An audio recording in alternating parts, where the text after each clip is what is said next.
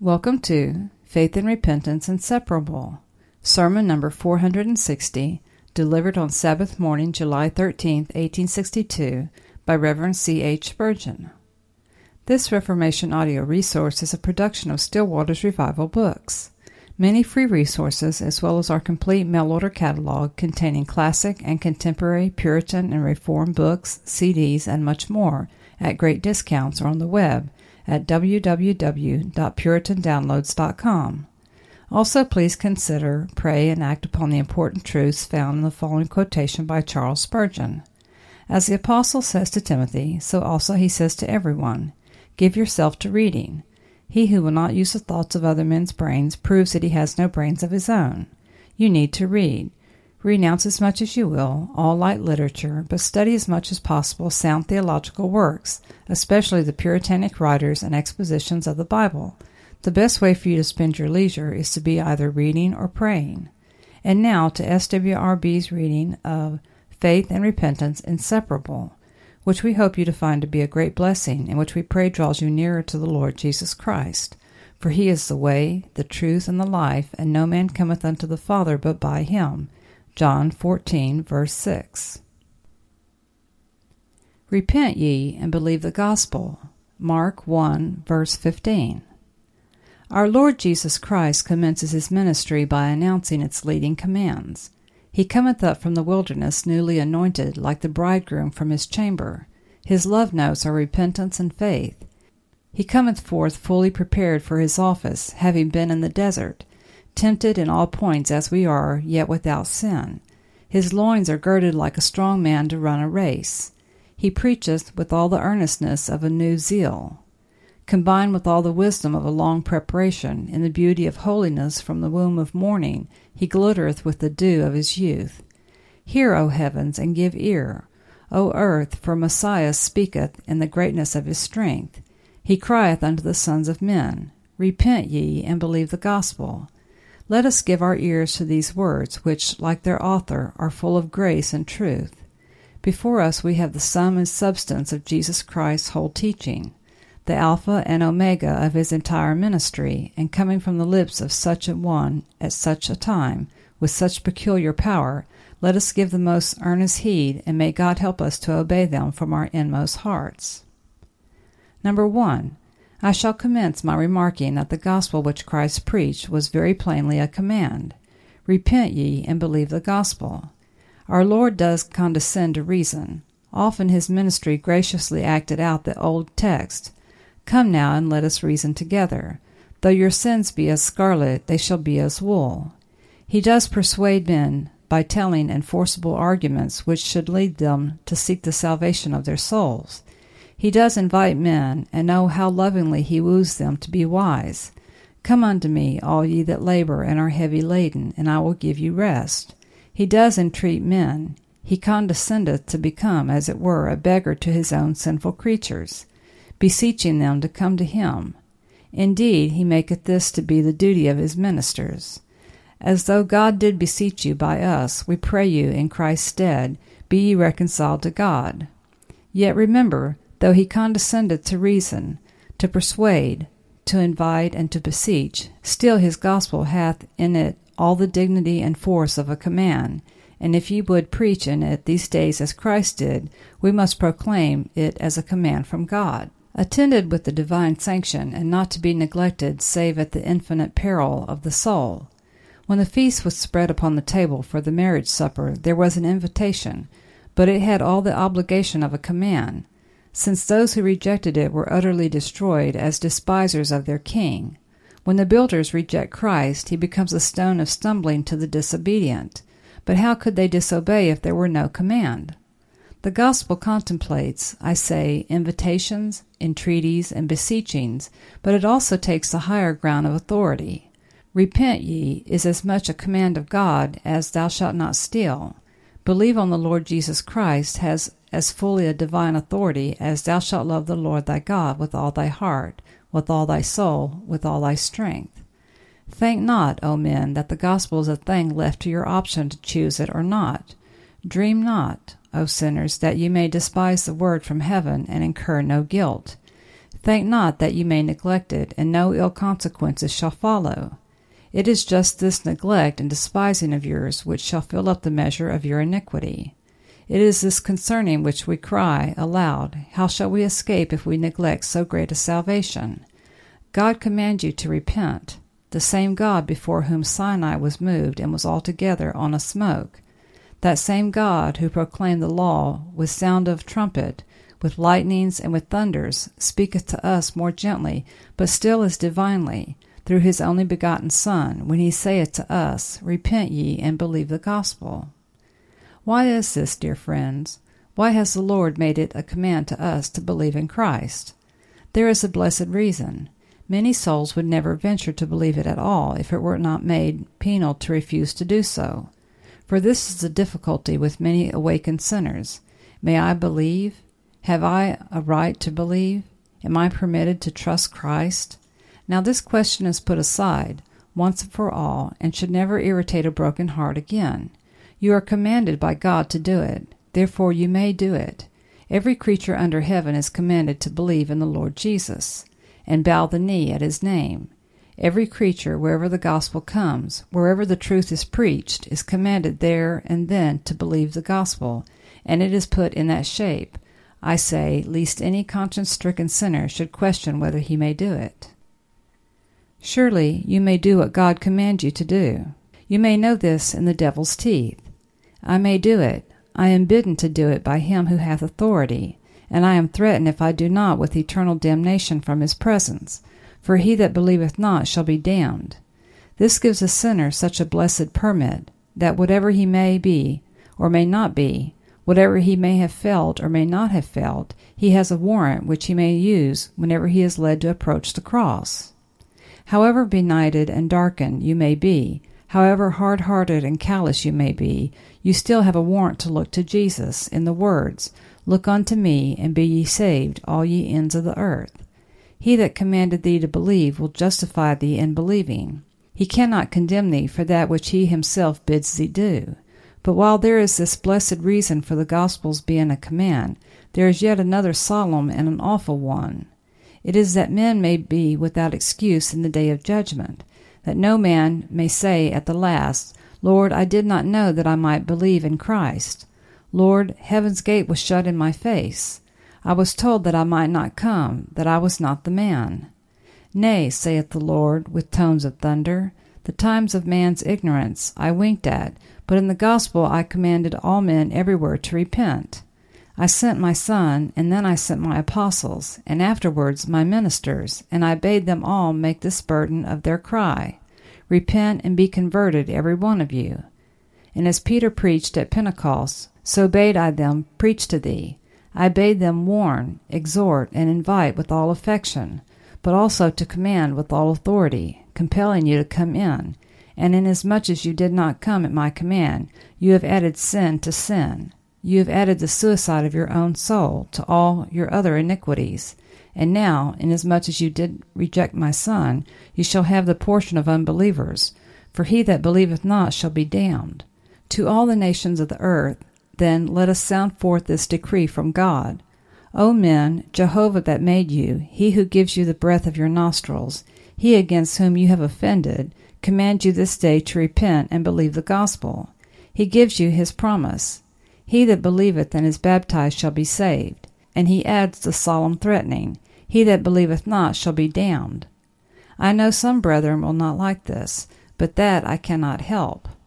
The slave of systems I will never be, for the Lord has loosed this iron bondage from my neck, and now I am the joyful servant of the truth which maketh free. Offend or please as God shall help me. I will preach every truth as I learn it from the Word, and I know if there be anything written in the Bible at all, it is written as with a sunbeam, that God in Christ commandeth men to repent and believe the gospel. It is one of the saddest proof of man's utter depravity that he will not obey this command, but that he will despise Christ, and so make his doom worse than the doom of Sodom and Gomorrah. Without the regenerating work of God, the Holy Ghost, no man ever will be obedient to this command. But still it must be published for a witness against them if they reject it. and while publishing God's command with all simplicity, we may expect that he will divinely enforce it in the souls of those whom he has ordained unto eternal life. Number 2. While the gospel is a command, it is a twofold command explaining itself. Repent ye and believe the gospel. I know some very excellent brethren, would God there were more like them in zeal and love, who in their zeal to preach up simple faith in Christ have felt a little difficulty about the matter of repentance, and I have known some of them who have tried to get over the difficulty by softening down the apparent hardness of the word repentance, by expounding it according to its more usual Greek equivalent, a word which occurs in the original of my text, and signifies to change one's mind. Apparently they interpret repentance to be a somewhat slighter thing than we usually conceive it to be, a mere change of mind, in fact. Now allow me to suggest to those dear brethren that the Holy Ghost never preaches repentance as a trifle, and the change of mind or understanding of which the gospel speaks is a very deep and solemn work, and must not on any account be depreciated. Moreover, there is another word which is also used in the original Greek for repentance, not so often, I admit, but still is used, which signifies an aftercare, a word which has in it something more of sorrow and anxiety than that which signifies a changing one's mind. There must be sorrow for sin and hatred of it in true repentance, or else I have read my Bible to little purpose. In very truth, I think there is no necessity for any other definition than that of the children's hymn. Repentance is to leave the sins we loved before, and show that we in earnest grieve by doing so no more. To repent does mean a change of mind, but then it is a thorough change of the understanding and all that is in the mind, so that it includes an illumination of the Holy Spirit, and I think it includes a discovery of iniquity, without which there can hardly be a genuine repentance. We must not, I think, undervalue repentance. It is a blessed grace of God, the Holy Spirit, and it is absolutely necessary unto salvation. The command explains itself.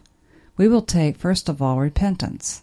It is quite certain that whatever the repentance here mentioned may be, it is a repentance perfectly consistent with faith, and therefore we get the explanation of what repentance must be, from its being connected with the next command. Believe the gospel. Then, dear friends, we may be sure that the unbelief which leads a man to think that his sin is too great for Christ to pardon it is not the repentance meant here. Many who truly repent are tempted to believe that they are too great sinners for Christ to pardon. That, however, is not part of their repentance. It is a sin, a very great and grievous sin, for it is undervaluing the merit of Christ's blood. It is a denial of the truthfulness of God's promise. It is a detracting from the grace and favor of God who sent the gospel. Such a persuasion you must labor to get rid of, for it came from Satan, and not from the Holy Spirit. God the Holy Ghost never did teach a man that his sins were too great to be forgiven, for that would be to make God the Holy Spirit to teach a lie. If any of you have a thought of that kind this morning, be rid of it. It cometh from the powers of darkness, and not from the Holy Ghost. And if some of you are troubled because you never were haunted by that fear, be glad instead of being troubled.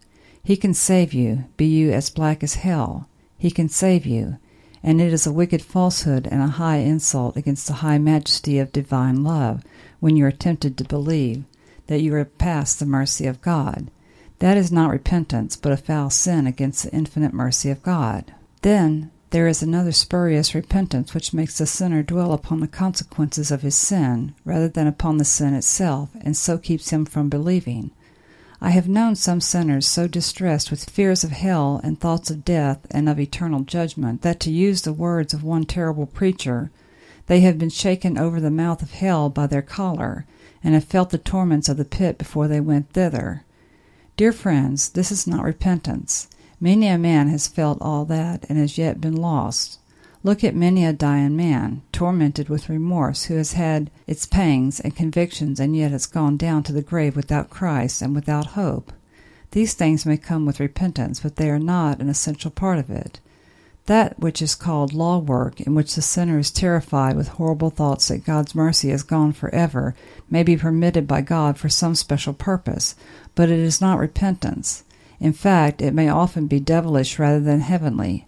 For, as John Bunyan tells us, Diabolus doth often beat the great hell drum in the ears of the men of mansoul, to prevent their hearing the sweet trumpet of the gospel which proclaimeth pardon to them.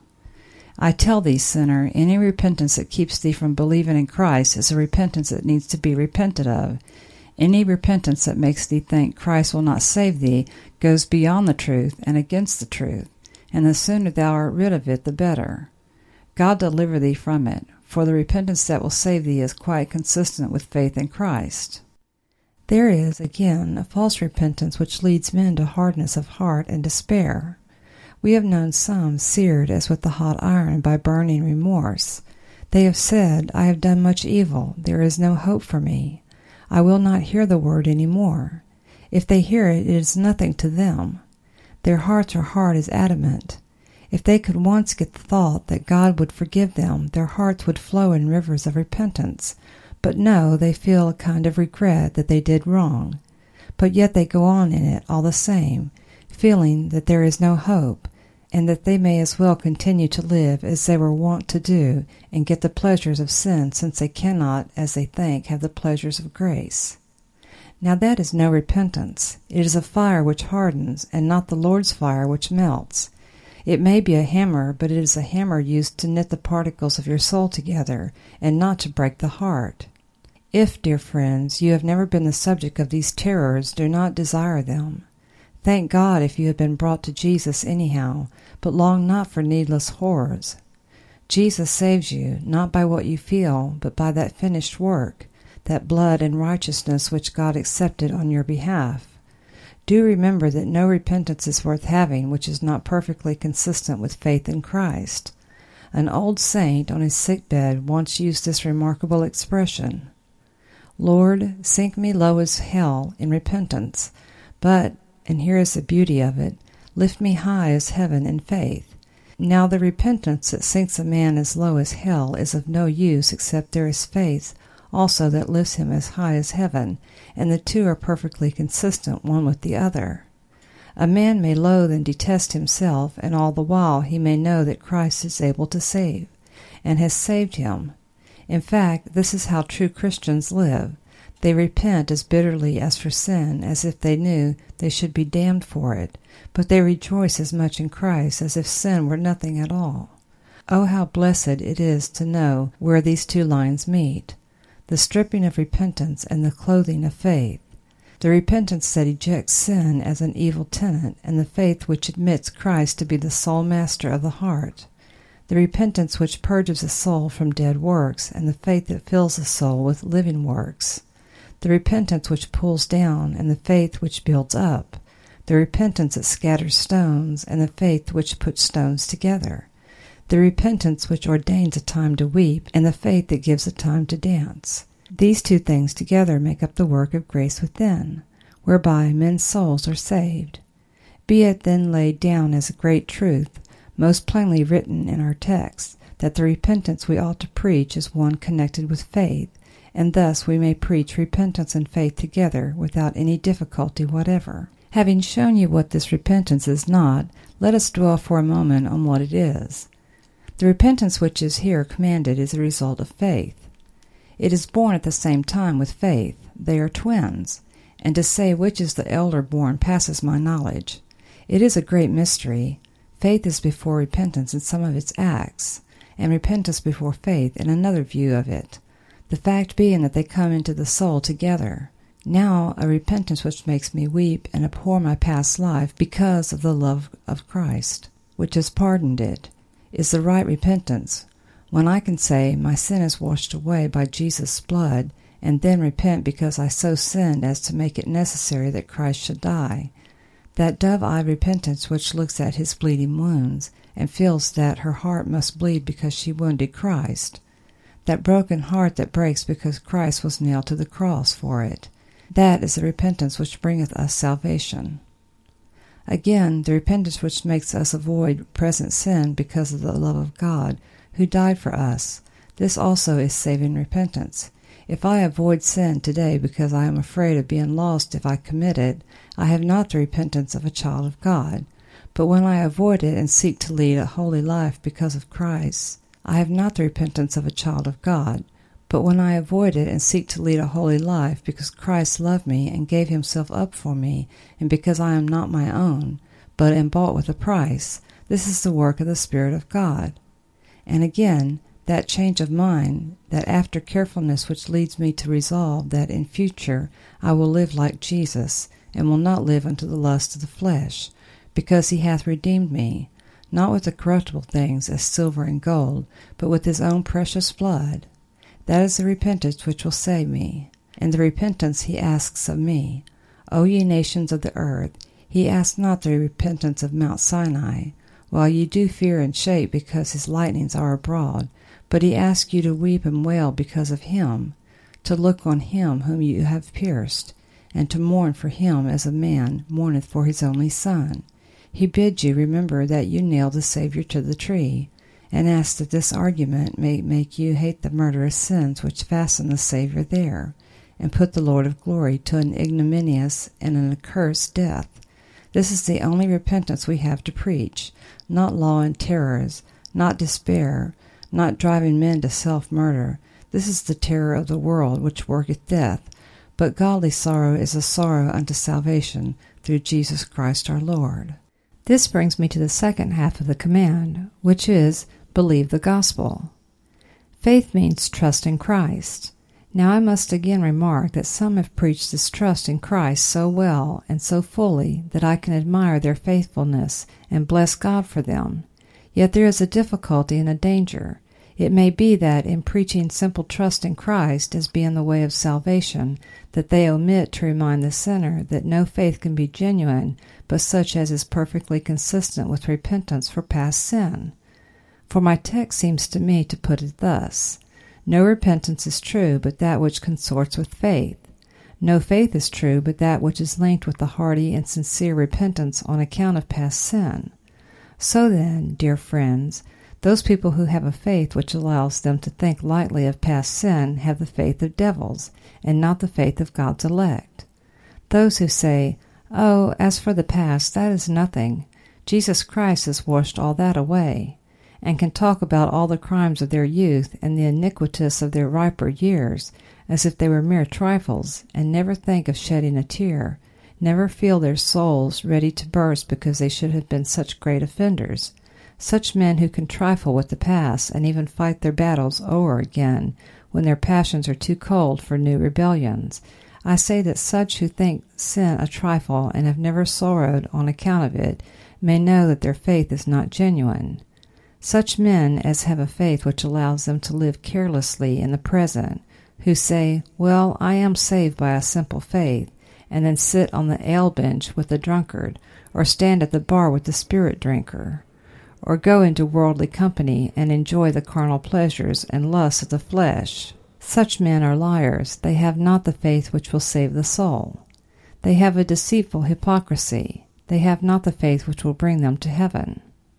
And then there be some other people who have a faith which leads them to no hatred of sin. They do not look upon sin in others with any kind of shame. It is true they would not do as others do, but then they can laugh at what others commit.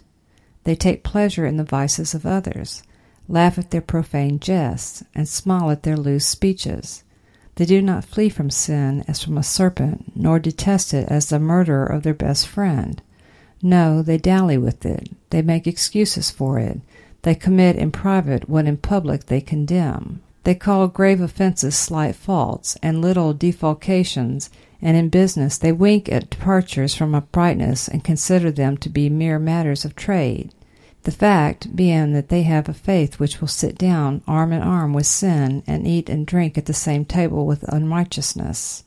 Oh, if any of you have such a faith as this, I pray God to turn it out, bag and baggage. It is of no good to you. The sooner you are cleaned out of it, the better for you. For when this sandy foundation shall all be washed away, perhaps you may then begin to build upon the rock. My dear friends, I would be very faithful with your souls, and would lay the lancet at each man's heart. What is your repentance? Have you a repentance that leads you to look out of self to Christ and to Christ only? On the other hand, have you that faith which leads you to true repentance, to hate the very thought of sin, so that the dearest idol you have known, whatever it may be, you desire to tear from its throne, that you may worship Christ and Christ only? Be assured of this, that nothing short of this will be of any use to you at the last. A repentance and a faith of any other sort may do to please you now, as children are pleased with fancies, but when you get on a deathbed and see the reality of things, you will be compelled to say that they are a falsehood and a refuge of lies. You will find that you have been daubed with untempered mortar, that you have said, "Peace, peace," to yourselves, when there was no peace. Again I say, in the words of Christ, repent and believe the gospel. Trust Christ to save you, and lament that you need to be saved, and mourn because this needs of yours has put the Savior to open shame, to frightful sufferings, and to a terrible death. Number 3. But we must pass on to a third remark. These commands of Christ are of the most reasonable character. Is it an unreasonable thing to demand of a man that he should repent? You have a person who has offended you. You are ready to forgive him. Do you think it is at all exacting or overbearing if you ask of him an apology? If you merely ask him, as the very least thing he can do, to acknowledge that he has done wrong? No, say you. I should think I showed my kindness in accepting rather than any harshness in demanding an apology from him. So God, against whom we have rebelled, who is our liege, sovereign, and monarch, seeth it to be inconsistent with the dignity of his kingship to absolve an offender who expresseth no contrition. And I say again, is this a harsh, exacting, unreasonable command? Doth God in this mode act like Solomon, who made the taxes of his people heavy? Rather doth he not ask of you that which your heart, if it were in a right state, would be but too willing to give, only too thankful that the Lord in his grace has said, "He that confesseth his sin shall find mercy"? Why, dear friends, do you expect to be saved while you are in your sins? Are you to be allowed to love your iniquities and yet go to heaven? What? You think to have poison in your veins and yet be healthy? What man keep the thief indoors and yet be acquitted of dishonesty? Be stained and yet be thought spotless? Harbor the disease and yet be in health? Ridiculous! Absurd! Repentance is founded on the necessity of things. The demand for a change of heart is absolutely necessary. It is but a reasonable service. Oh, that men were reasonable, and they would repent. It is because they are not reasonable that it needs the Holy Spirit to teach their reason right reason before they will repent and believe the gospel. And then again, believing, is that an unreasonable thing to ask of you? For a creature to believe its Creator is but a duty, altogether apart from the promise of salvation. I say, God has a right to demand of the creature that he has made that he should believe what he tells him. And what is it he asks you to believe? Anything hideous, contradictory, irrational? It may be above reason, but it is not contrary to reason. He asks you to believe that through the blood of Jesus Christ he can still be just, and yet the justifier of the ungodly. He asks you to trust in Christ to save you. Can you expect that he will save you if you will not trust him? Have you really the hardihood to think that he will carry you to heaven, while all the while you declare he cannot do it? Do you think it consistent with the dignity of a Savior to save you while you say, "I do not believe thou art a Savior, and I will not trust thee"? Is it consistent with his dignity for him to save you, and suffer you to remain an unbelieving sinner, doubting his grace, mistrusting his love, slandering his character, doubting the efficacy of his blood and of his plea? Why, man, is it the most reasonable thing in the world that he should demand of thee that thou shouldest believe in Christ? And this he doth demand of thee this morning. Repent and believe the gospel. O friends, Oh, friends, how sad is the state of man's soul when he will not do this. We may preach to you, but you never will repent and believe the gospel. We may lay God's commands like an axe to the root of the tree, but reasonable as these commands are, you will still refuse to give God his due. You will go on in your sins. You will not come unto him that you may have life. And it is here the Spirit of God must come in to work in the souls of the elect to make them willing in the day of his power. But oh, in God's name I warn you that if after hearing this command you do as I know you will do, without his Spirit continue to refuse obedience to so reasonable a gospel, you shall find at the last it shall be more tolerable for Sodom and Gomorrah than for you. For had the things which are preached in London been proclaimed in Sodom and Gomorrah, they would have repented long ago in sackcloth and in ashes. Woe unto you, inhabitants of London! Woe unto you, subjects of the British Empire! For if the truths which had been declared in your streets had been preached in Tyre and Sidon, they should have continued even unto this day. Number 4. But still, to pass on, I have yet a fourth remark to make, and that is, this is a command which demands immediate obedience. I do not know how it is. Let us preach as we may. We cannot lead others to think that there is any great alarm, that there is any reason why they should think about their souls now.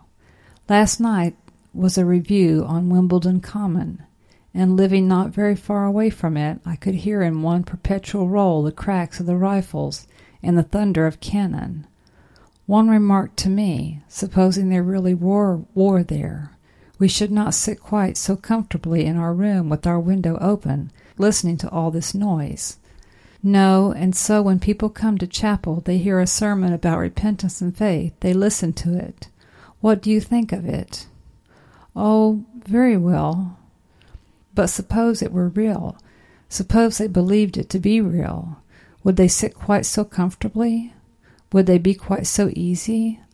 Ah, no. But you do not think it is real. You do not think that the God who made you actually ask of you this day that you should repent and believe. Yes, sirs, but it is real, and it is your procrastination. It is your self-confidence that is the sham, the bubble that is soon to burst. God's demand is the solemn reality, and if you could but hear it as it should be heard, you would escape from your lives and flee for refuge to the hope that is set before you in the gospel. And you would do this today. This is the command of Christ. I say today. Today is God's time. Today, if you will hear his voice, harden not your heart as in the provocation. Today, the gospel always cries, for if it tolerated sin a single day, it were an unholy gospel. If the gospel told men to repent of sin tomorrow, it would give them an allowance to continue in it today, and that would indeed be to pander to men's lusts. But the gospel maketh a clean sweep of sin, and demandeth of man that he should throw down the weapons of his rebellion now. Down with them, man, every one of them. Down, sir, down with them, and down with them now.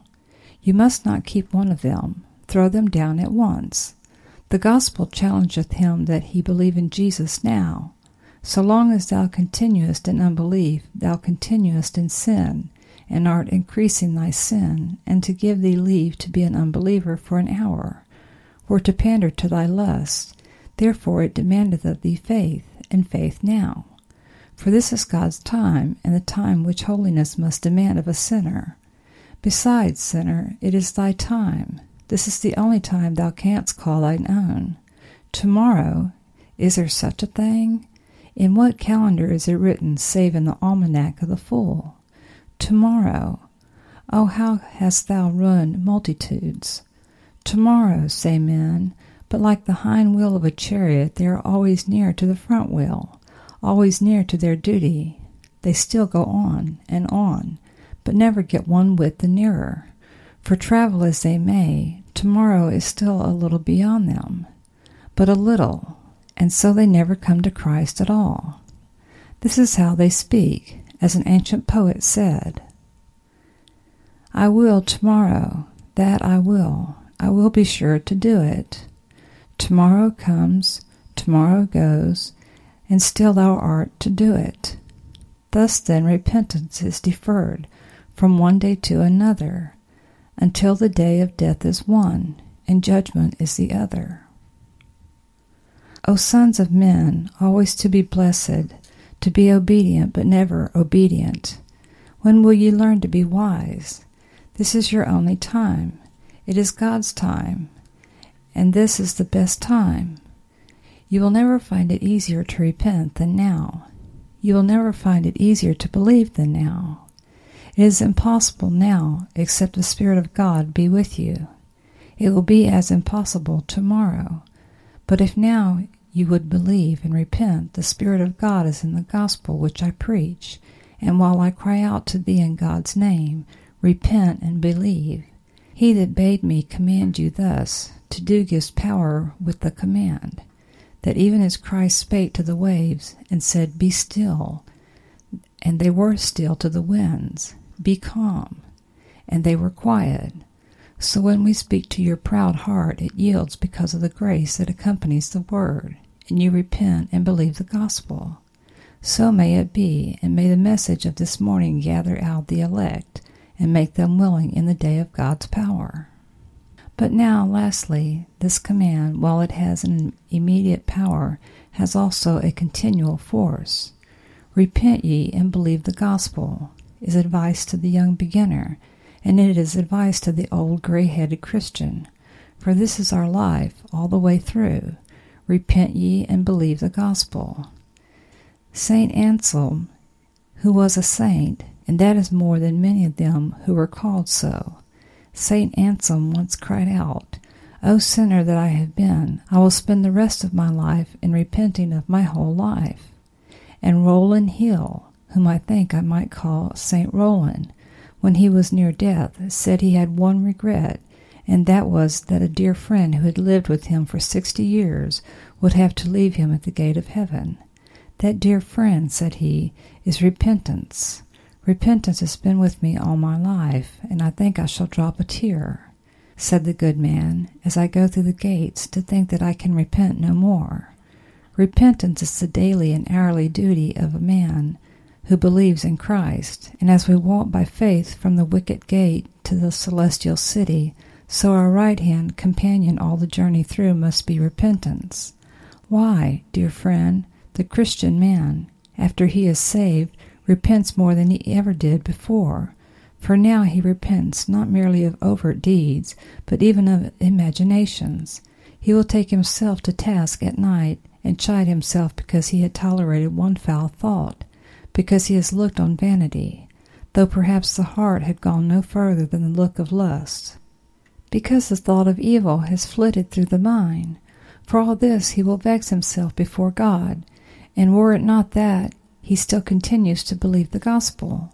One foul imagination would be such a plague and sting to him that he would have no peace and rest. When temptation comes to him, the good man finds the use of repentance. For having hated sin and fled from it of old, he has ceased to be what he once was. One of the ancient fathers, we are told, had, before his conversion, lived with an ill woman, and some little time after she accosted him as usual. Knowing how likely he was to fall into sin, he ran away with all his might, and she ran after him, crying, Wherefore runnest thou away? It is I. He answered, I run away because I am not I am a new man. Now it is just that, I am not I, which keeps the Christian out of sin, that hating of the former I, that repenting of the old sin that maketh him run from evil, abhor it, and look not upon it, lest by his eyes he should be led into sin. Dear friend, the more the Christian man knows of Christ's love, the more he will hate himself to think that he has sinned against such love. Every doctrine of the gospel will make a Christian man repent. Election, for instance. How could I sin, saith he, I that was God's favorite, chosen of him from before the foundation of the world? Final perseverance will make him repent. How can I sin, says he, that am loved so much and kept so surely? How can I be so villainous as to sin against everlasting mercy? Take any doctrine you please. The Christian will make it so font for sacred woe, and there are times when his faith in Christ will be so strong that his repentance will burst its bonds and will cry with George Herbert, "Oh, who will give me tears? Come all ye springs. Ye clouds and rain dwell in my eyes. My grief hath need of all the watery things that nature hath produced. Let every vein suck up a river to supply mine eyes. My weary, weeping eyes too dry for me, unless they set new conduits, new supplies, to bear them out, and with my state agree." And all this is because he murdered Christ, because his sin nailed his Savior to the tree, and therefore he weepeth and mourneth even to his life's end. Sinning, repenting, and believing, these are three things that will keep with us till we die. Sinning will stop at the river Jordan. Repentance will die triumphing over the dead body of sin, and faith itself, though perhaps it may cross the stream, will cease to be so needful as it has been here. For there we shall see even as we are seen, and we shall know even as we are known. I send you away when I have once again solemnly declared my Master's will to you this morning. Repent ye and believe the gospel. Here some of you come from foreign countries, and many of you are from provincial towns in England. You came here perhaps to hear the preacher of whom many a strange thing has been said. Well and good, and may stranger things still be said if they will but bring men under the sound of the word, that they may be blessed. Now this I have to say to you this morning. In that great day, when a congregation 10,000 times larger than this shall be assembled, and on the great white throne the judge shall sit, there will be not a man or woman or child who is here this morning able to make excuse and say, "I did not hear the gospel. I did not know what I must do to be saved." You have heard it. Repent ye and believe the gospel. That is, trust Christ. Believe that he is able and willing to save you. But there is something better. In that great day, I say, there will be some of you present. Oh, let us hope, all of us, who will be able to say, "Thank God that ever I yielded up the weapons of my proud rebellion by repentance. Thank God that I looked to Christ and took him to be my Savior from first to last. For here am I, a monument of grace, a sinner saved by blood, to praise him while time and eternity shall last. God grant that we may meet each other at the last with joy and not with grief. I will be a swift witness against you to condemn you if you believe not this gospel. But if you repent and believe, then we shall praise that grace which turned our hearts, and so gave us the repentance which led us to trust Christ, and the faith which is the effectual gift of the Holy Spirit. What shall I say more unto you? Wherefore will you reject this? If I have spoken to you of fables, of fictions, of dreams, then turn on your heel and reject my discourse. If I have spoken in my own name, who am I that you should care one whit for me? But if I have preached that which Christ preached, repent ye and believe the gospel. I charge you by the living God. I charge you by the world's Redeemer. I charge you by cross of Calvary, and by the blood which stained the dust at Golgotha. Obey this divine message, and you shall have eternal life. But refuse it, and on your heads be your blood forever and ever. Amen. Still Waters Revival Books is now located at PuritanDownloads.com. It's your worldwide online Reformation home for the very best in free and discounted classic and contemporary, Puritan and Reformed books, MP3s, and videos. For much more information on the Puritans and Reformers, including the best free and discounted classic and contemporary books, MP3s, digital downloads, and videos, please visit Still Waters Revival Books at PuritanDownloads.com. Still Waters Revival Books also publishes the Puritan Hard Drive, the most powerful and practical Christian study tool ever produced. All thanks and glory be to the mercy, grace, and love of the Lord Jesus Christ for this remarkable and wonderful new Christian study tool. The Puritan hard drive contains over 12,500 of the best Reformation books, MP3s, and videos ever gathered onto one portable Christian study tool. An extraordinary collection of Puritan, Protestant, Calvinistic, Presbyterian, Covenanter, and Reformed Baptist resources. It's fully upgradable and it's small enough to fit in your pocket. The Puritan hard drive combines an embedded database containing many millions of records with the most amazing and extraordinary custom Christian search and research software ever created. The Puritan hard drive has been produced to assist you in the fascinating and exhilarating spiritual, intellectual, familial, ecclesiastical, and societal adventure that is living the Christian life. It has been specifically designed so that you might more faithfully know, serve, and love the Lord Jesus Christ, as well as to help you to do all you can to bring glory to His great name. If you want to love God with all your heart, soul, strength, and mind, then the Puritan hard drive is for you. Visit PuritanDownloads.com today for much more information on the Puritan hard drive and to take advantage of all the free and discounted Reformation and Puritan books, MP3s, and videos that we offer at Still Waters Revival Books.